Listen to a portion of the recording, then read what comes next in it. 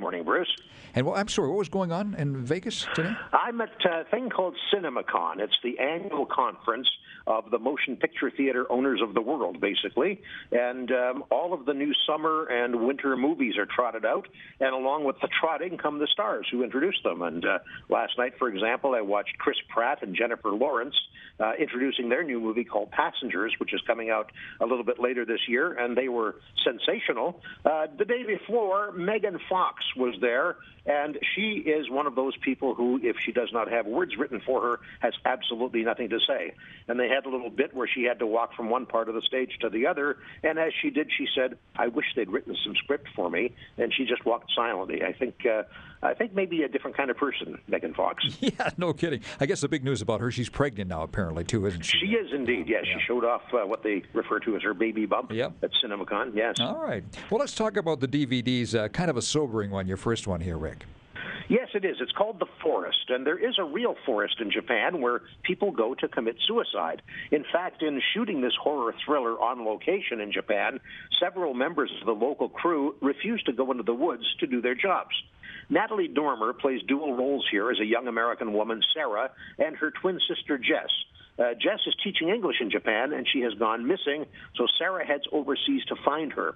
Last reports had Jess camping in the Forbidden Forest. Sarah goes in to see if she can locate her daughter, her sister, and regardless of how many people tell her not to stray from the path and not to go in after dark, she does both, and that's where the strange things start.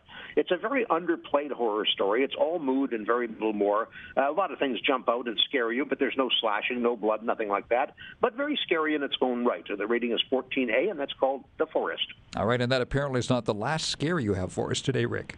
No, we've got Flight 7500. This is another horror film. It also has Japanese roots, and it also has a series of B actors, including Amy Smart, Leslie Gibb, and Jonathan Shake. They're all members of a flight crew on a plane leaving L.A. bound for Tokyo. After a sudden burst of turbulence, bad things begin to happen. First, a passenger dies, then the plane loses pressure, and strange things begin happening to other passengers. The aircraft is now out of contact with the ground, and yet more unusual events follow, and they're all traced to something in the cargo hold that seems to have supernatural properties.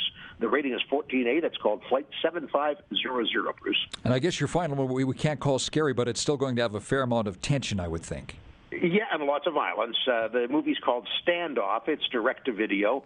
Thomas Jane, who was the Punisher in a previous life, is a troubled veteran of the desert wars in the Middle East, having difficulty dealing with his PTSD and with life back home. When he finds himself in the middle of an incident in which a hitman, played by Lawrence Fishburne, is attempting to kill a 12-year-old girl who saw a mob murder. Jane's character has a shotgun with just one shell, and as he gets involved in a standoff, it's clear that only one person's going to come out of this alive. Two, if you count the little girl. The rating is 18A for extreme violence. That's called Standoff. Boy, good plot. I hope he's got at least number 2 shot in that shotgun. So anyway. No kidding. Yeah, we don't need bird shot. No. All right, let's see. And the final one, your TV tip this morning, Rick. Yeah, a new series debuts tonight. It's called Strong. And, of course, we need another reality show. That's what we get with this debut. It features 10 trainers, all men, and 10 trainees, all women. The object is to go through a boot camp experience that will focus on mind, body, and diet, with the winner receiving a $500,000 cash prize. That's on NBC tonight, Bruce. You know, I saw the preview for this, and it looked to me like Sylvester Stone watched American Ninja and Biggest Loser and thought, what if we put the two together? You know what? That's exactly what I thought when I looked at the concept. Yeah. Exactly that. And I'm you're right. Not sure we need that, but anyway, you're right. Thank you, Rick. We'll talk again on Friday.